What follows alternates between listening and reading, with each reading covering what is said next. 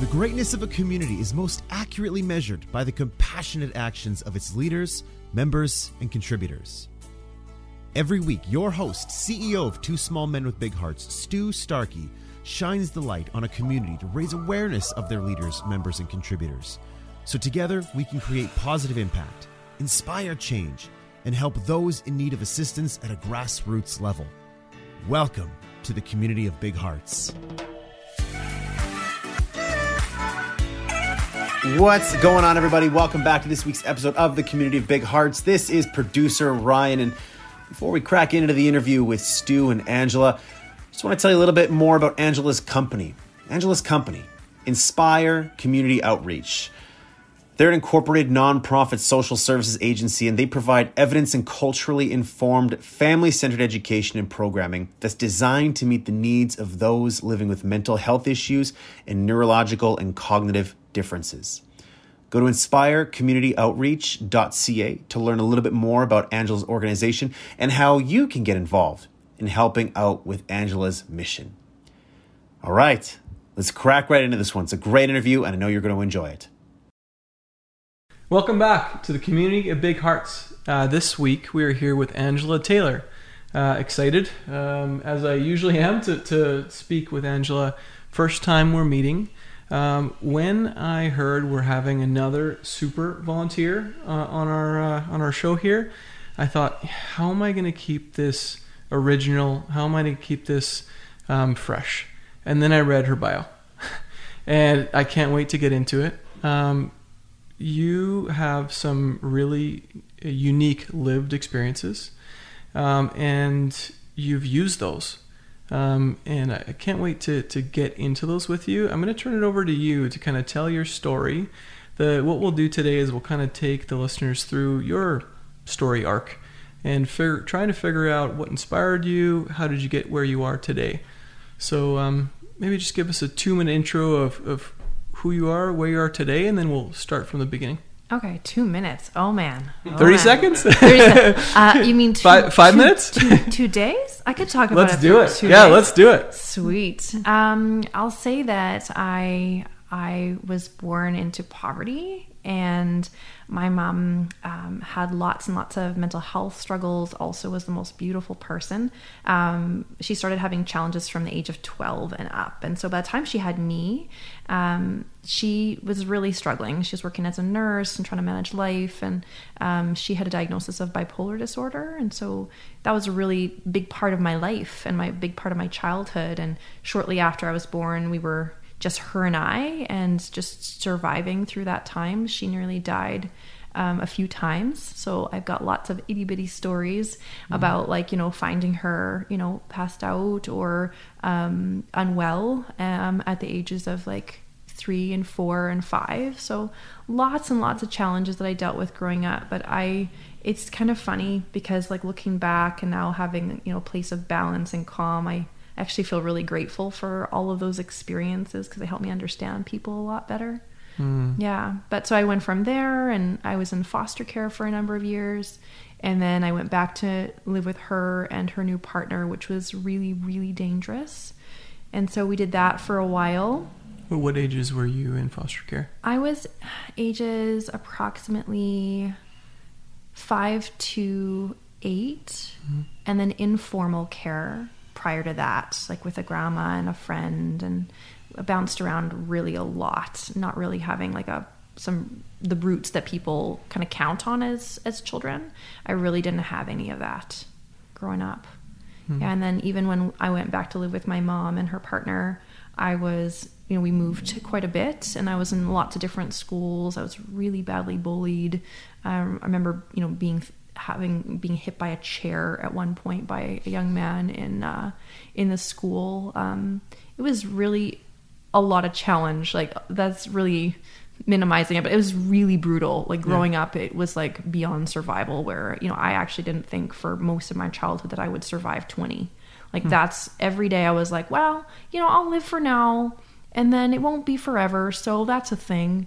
And it was actually comforting to me to know that it wouldn't be like that forever, that I maybe wouldn't be around past 20 years old. It's interesting because, my mom passed away by suicide after my sister was born, shortly after. And I tried to live with my adopted dad at the time and raise my sister because he needed the help. And also she's like just the most loveliest, most wonderful person, one of my favorite people in this world. And unfortunately, that scenario didn't last for very long. And I came home one day and the locks were changed. So I had to find a new place to live, which was really horrendous. My first year university. And you left your sister? I had to leave her because I couldn't get into the house. He didn't want me in the house anymore, and he just changed the locks with all my stuff inside. So I had to quickly find another place to live, which was nobody would ever want that for anybody, and I certainly didn't want it for myself. But that's some of the challenge, and the reason that he changed the locks was because I had found out that he was trying to get all the insurance money that was left to me and my sister. I see. And so when I found out, I said, don't do that. I need that money for school. That's what it's intended for. Then he changed the locks on me so I couldn't get in to get my stuff. So I quickly found another place to live, and I was living with family for a bit, and then other family, and then eventually kind of went on my own, all the while going through the court systems to have access to my sister through visitation. And this is when you're 18, 19? Yes. Yes. And I was working 4 jobs because I had no money, no family support, and I had an apartment, so I had to pay for my apartment and pay for my car so I could drive and go get my sister across the city. And so at 20 years old, I met my partner, my ex-partner, who I was with for 16 years. And it was just like everything I needed at that time of stability, and his family was together. And, he wanted to have a really big family, and, he would help me raise my sister. And I was like, this is so great, and so I was really, really thankful for that at that time. And then those 16 years were really, really hard. I have 3 beautiful children from that partnership, and they're my whole life, my whole everything. And so now I've been apart from my ex now for almost 2 years, and I started Inspire at that time. And supporting Inspire was kind of a lifeline for me during those years. Right. I really jumped into it. Supporting community has been, a savior to me, if that makes sense. Mm-hmm. So when you have just a really difficult life and every day is grueling and you're not sure how you'll survive, when you have an outlet that fuels you, that feeds your soul, that gives you those endorphins and that dopamine hit and all the goodness that you need in life, it's everything. And that's how I survived was those years was by researching and investing into community and knowing people's stories. What age was that when you started Inspire? Oh my goodness. I guess I was 30. Okay.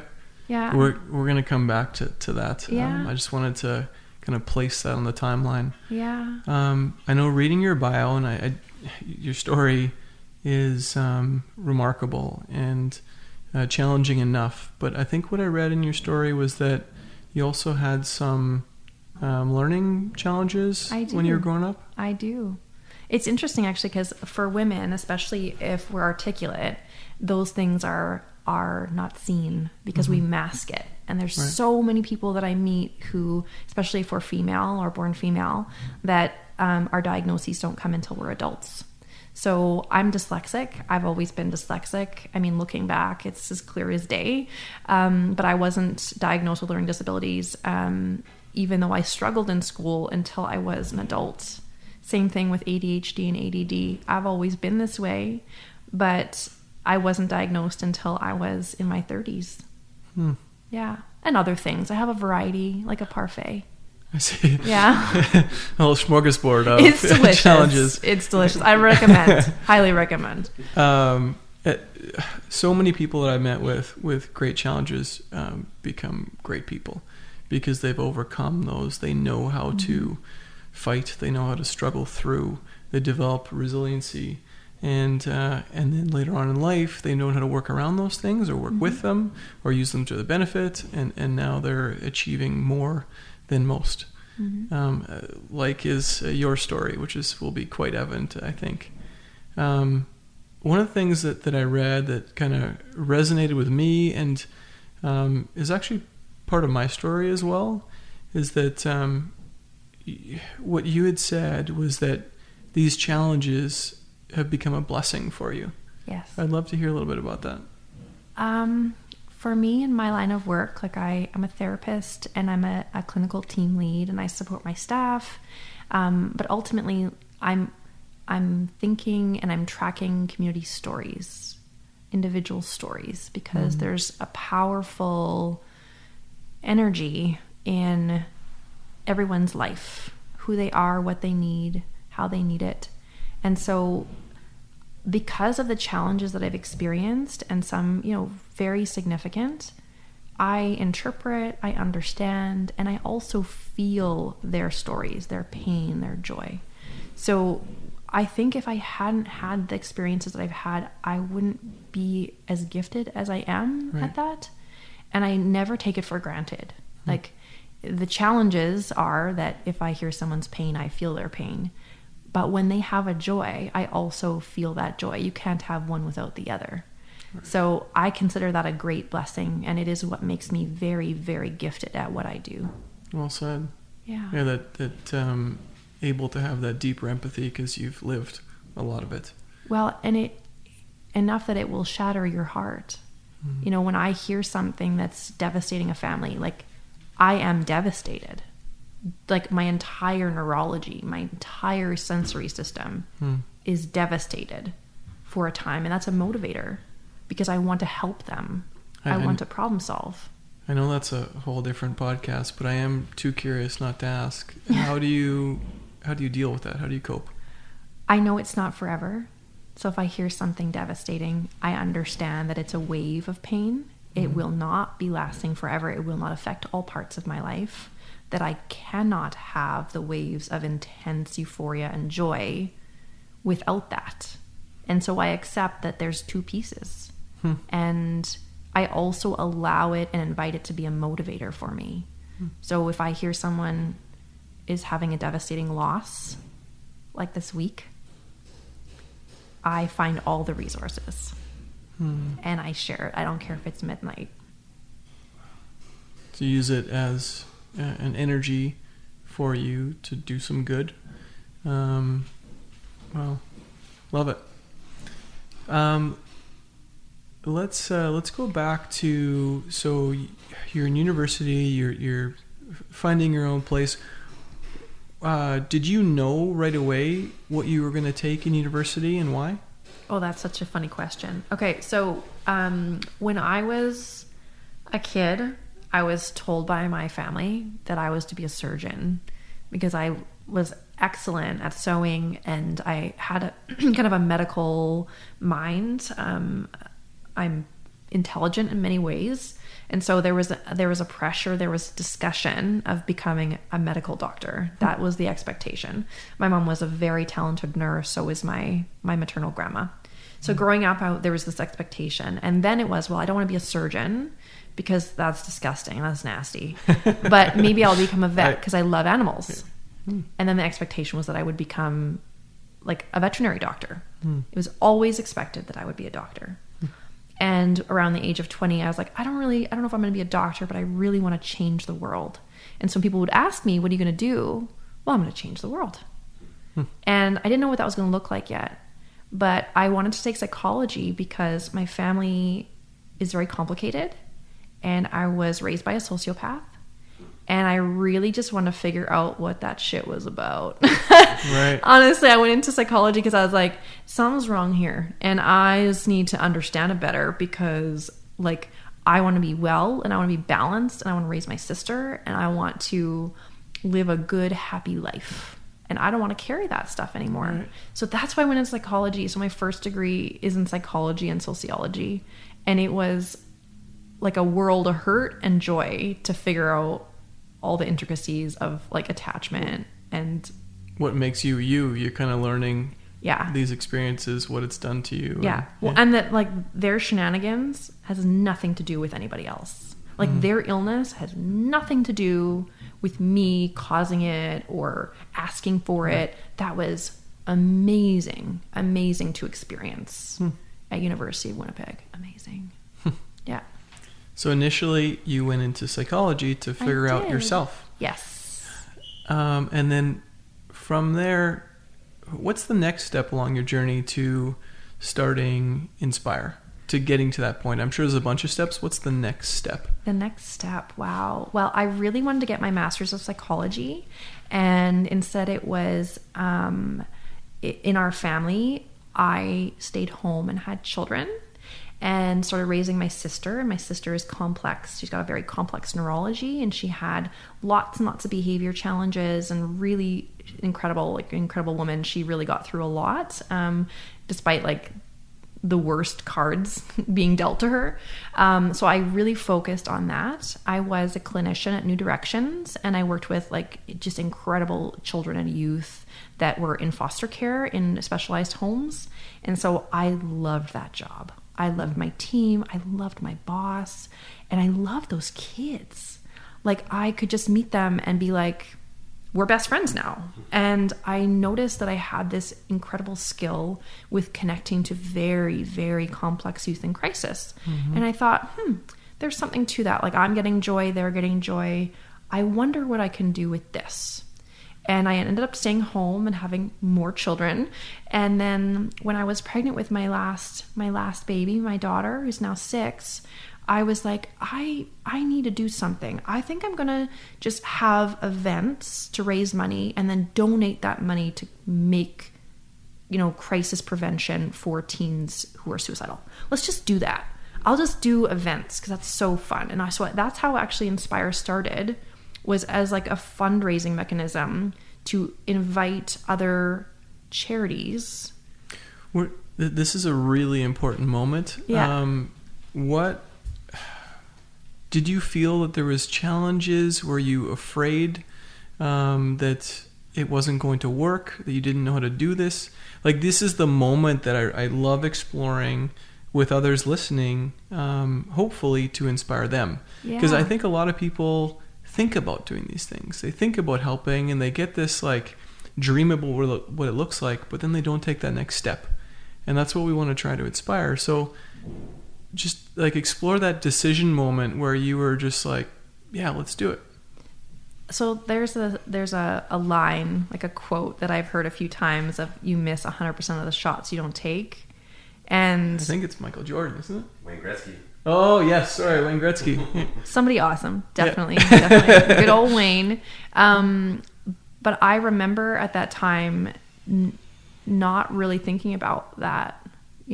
I needed something to do. I was at home, and I love people, and I love action, and I was at home raising children, and raising children is one of the most important jobs on this planet, but it is thankless. It is thankless. Mm-hmm. And I would be cooking and cleaning and grocery shopping and dealing with a son, that had challenges, and my sister was, having behavior challenges. And I was like, I just need something for me. And so it started, I'm just going to just write a letter, and I'm just going to collect some donations, and I'm just going to have this fundraiser. And it felt so good to see the little pieces of the list being checked off.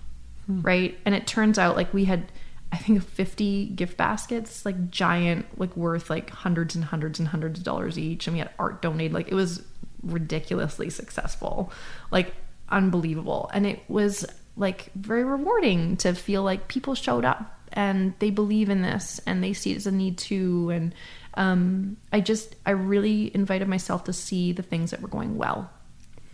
So just want to be clear. So you were realizing that this raising children can be thankless. It takes a lot of energy. Sometimes it doesn't give back. And that you decided to do this for yourself. Yes. That this would give you energy and get those thanks that you're looking for. Yes. That's amazing. And it goes a lot along the topics that we've been discussing with the other super volunteers. That this isn't when you're giving back as a volunteer, it's actually doesn't usually start with, oh, I gotta give back.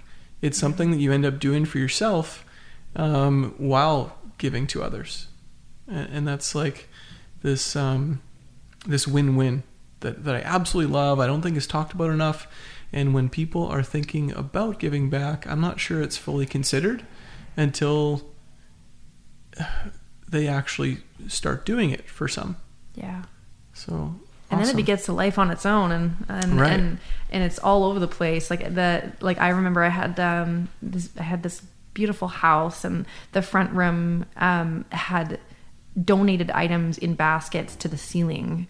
And every time I would walk in there, like I couldn't even let my family look at it because they were like, the room is a mess. But I was like, humans, generous people who might not even have a lot, believe in saving children's lives and making a difference. And they are giving of themselves, of their business that they do not have to give, because they want to prevent suicide in teenagers. Like, weigh the pros and cons. I mean, we're helping people, yeah, perhaps saving their lives, or have a little bit of a messy living room. Well, I wasn't allowed to have anything out of that room, but I kept it in the room, and it was a mess. And I kept the door closed, and and it was, it felt so good. So I mean, that's how it started. It started with, I'm like, it takes 5 minutes to fill out nonprofit work documents to start a charity, or not a charity, but to start a nonprofit.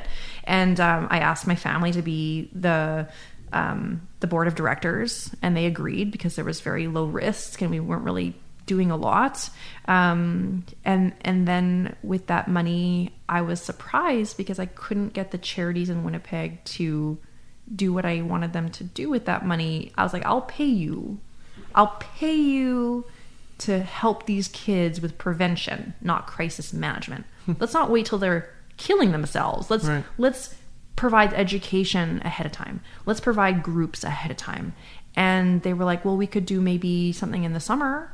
No, I mean, like, all year, these kids are in distress and they need help. Like, what can we do about that? Well, maybe, but adults. No, I'm not saying adults. I'm saying kids. They need help. And so I was like fighting with these organizations, and these are incredible, generous, skilled, amazing charities. And yet, they do what they do. And I discovered, wow, there's a huge gap here. What am I supposed to do? Like, if I'm a clinician and I can't get care for my own kid, who can get care for their own kid? Like, at that time I was in social services for over a decade. I mean, now I'm on my 21st year in social services, caring for community.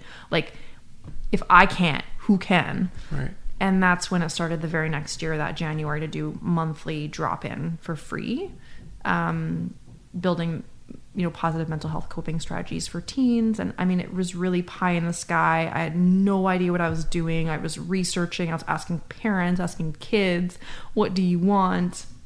And it started like, kind of rough, and then by the fall it was mindfulness courses and education documents for parents, and it was going with some ease.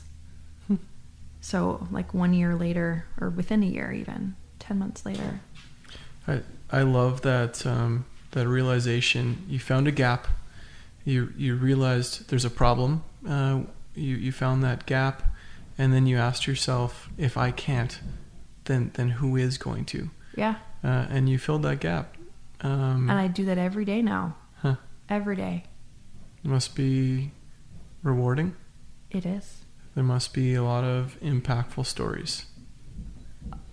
Life-changing. Every story changes my life. Can you share one that comes to mind? Oh, I'll try not to cry.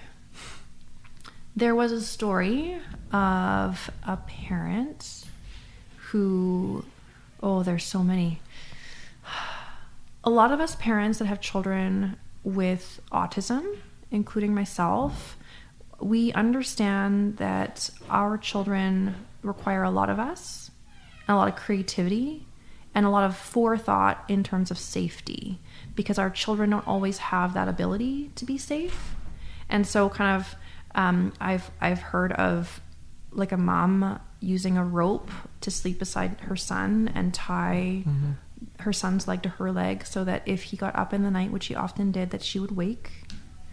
I've heard parents be told that, their children's disabilities and difficulties was caused by them and the impact that has on those parents for life when a service provider and professional, a doctor, says, like, this is just, like, you just don't know how to parent well.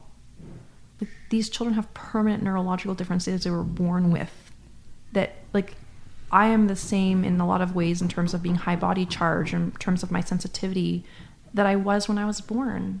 So my mom didn't cause that. You know, a mom doesn't, or a dad or a parent doesn't cause that. But being told that negatively affects that person's confidence, no doubt, their ability to trust for life. You know, the parents that we often have come to us, they've been in distress for between 3 and 16 years.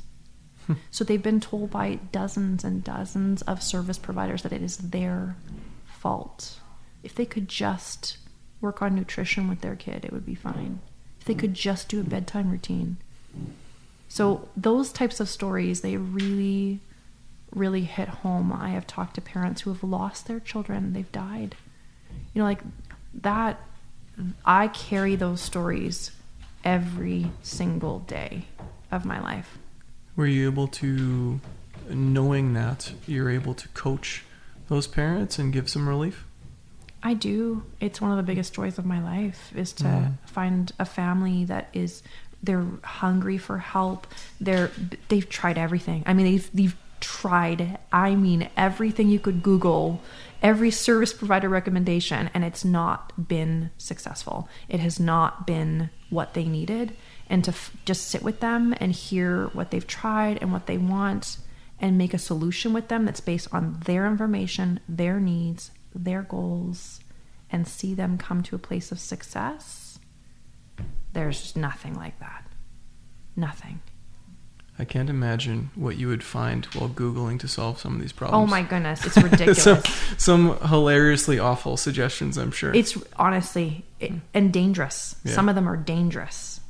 Right? Or they're just a waste of your time. And when you're already exhausted and you have not slept in 16 years real well. And no confidence. And you've been told it's your fault, that you've caused this, that you're at fault for your child's behavior, your child's disability, your child's, you know, humanness, their neurology, you know, the pit of despair that they're in, they just need someone to sit with them for a bit.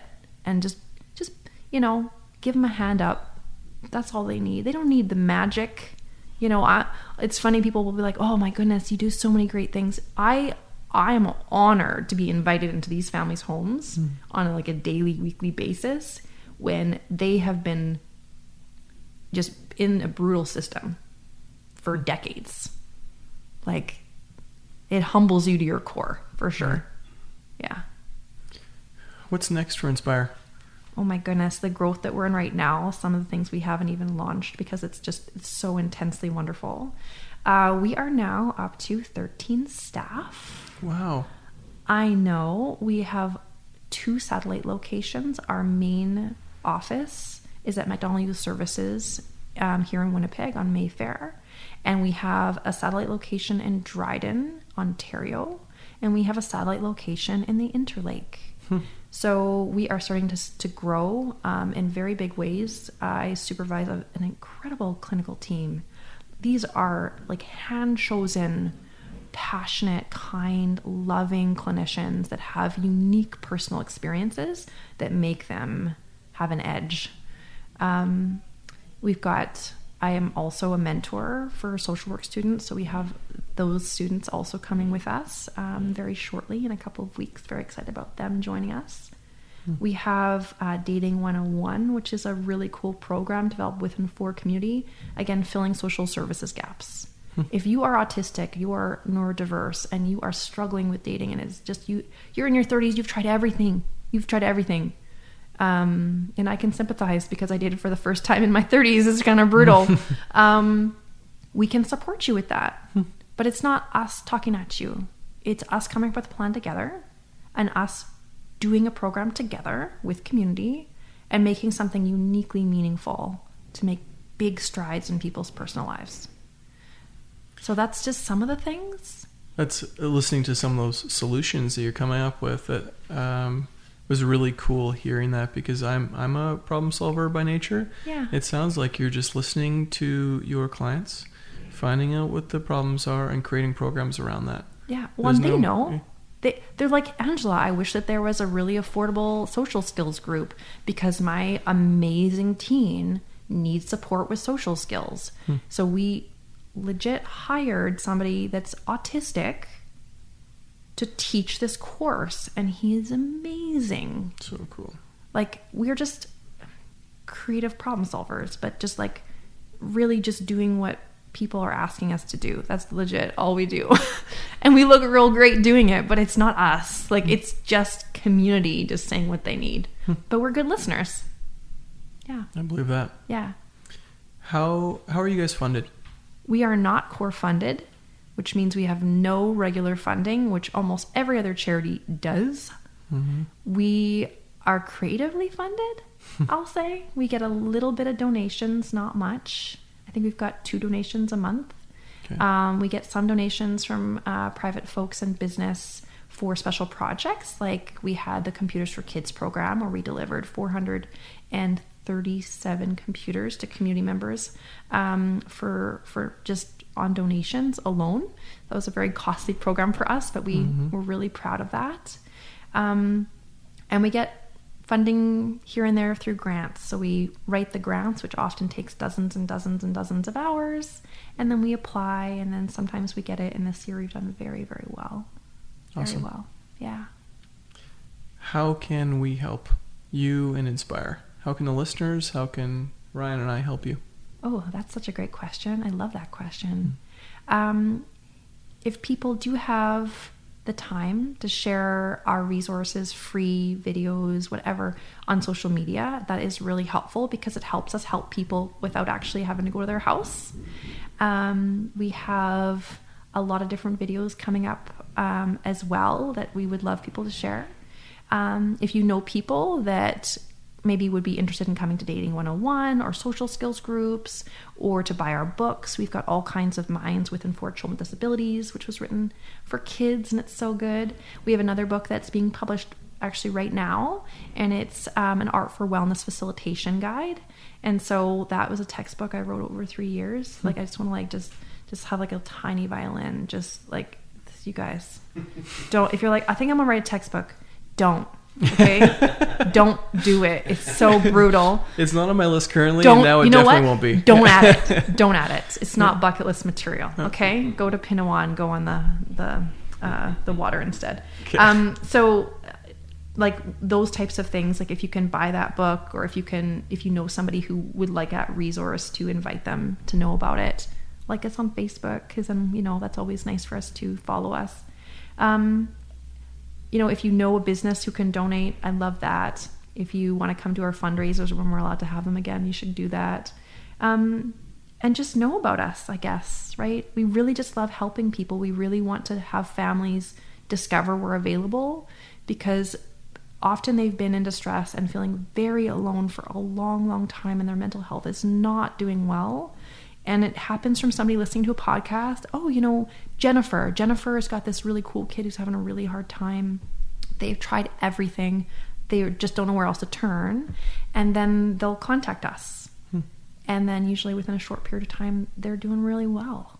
Amazing. So, I mean, obviously money, just send money, but also, I was waiting for that. But just families, they need to know about us. We will do all of those things. Thank you. We're starting to develop a pretty good following on some of our social medias and my LinkedIn, and we'll get all that information out there, posted a bunch of times. Awesome. And we'll spread the good word through our networks, and hopefully our listeners will do the same. Thank you. Before I ask my last question, I want to ask Ryan, does he have any questions through this process? I'm sure I missed something. So you never miss anything, baby. You're all good. But there is a question I was asked that I was thinking about throughout the interview. It's that when people get involved and they start something in the community, they see a need, they see a problem, they see a gap, and they want to fill it. You talk to that. But sometimes when you get so deep into it, it affects your own mental state. And this is something that I've experienced myself, where I can sometimes get so close to something that affects my mental state. And I have my own protectionist mechanisms. What are some tips for people out there who are giving their time to people, to animals, and they care so much, but when they see injustice, they see harm being done to them, it affects them deeply. And it almost, I don't want to say deters them, but it makes their experience much harder. How do you protect yourself in some of those cases? Oh, that is an ongoing journey. So for me, there's two pieces that I've learned. And for many years, my coping strategy was to become a workaholic. And so I lived, I breathed Inspire. I was working 80 hours a week. It was all I could do. It was saving me, but it was also hurting me. And so, you know, one thing that I worked really hard on, and actually, like, since not being in that toxic environment anymore, the need to be a workaholic is gone. It was like a light switch went off. So sometimes it's asking yourself and reflecting, like, what's the reason I'm getting so involved? Is it because my environment feels unsafe and I'm looking for a way to get my dopamine hit? Usually. So adapting your environment to be safe and balanced is going to be really a priority. And then also, like, even out of that environment, in my safe, beautiful small house with my beautiful children and my puppy and all my art all over the walls, my environment is safe.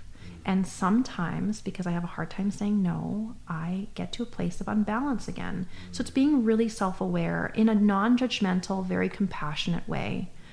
Listen, self, you have this way about you. You love people. I get it. And also, you got to love yourself. So what are you doing for you today? Well, I'm doing yoga today. I'm touching base with my best friend Lisa because she's the best person ever. I'm going to go for a walk in the forest. What fills you in a way that feels right? And the other piece is just being aware of burnout. So, like, the burnout levels, you can Google it, and there's really nice visuals. And I often send them to my friends when I'm like, hey, you doing it again, babe? Or even to myself as a reminder. Like, there are levels of burnout that we all experience, and helpers, we tend to give and give and give until we have nothing left, and we head into burnout, which is bad. Don't be in burnout, my friends. Nobody wants that for you. We want you to be well. We want you to be happy.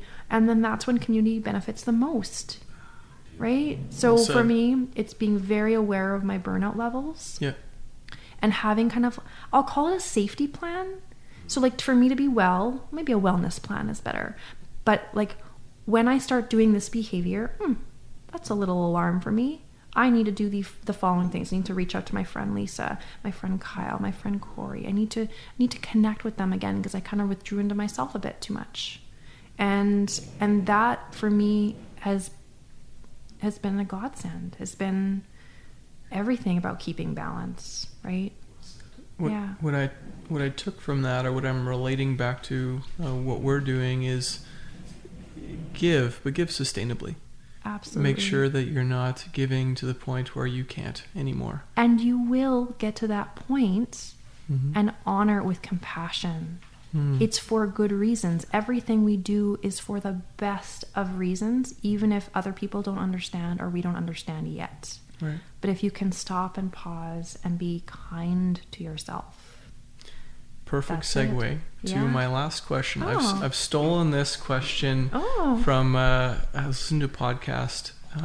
It's about investments, and so Patrick O'Shaughnessy is the host, and he changed up recently to ask this question at the end, which I love.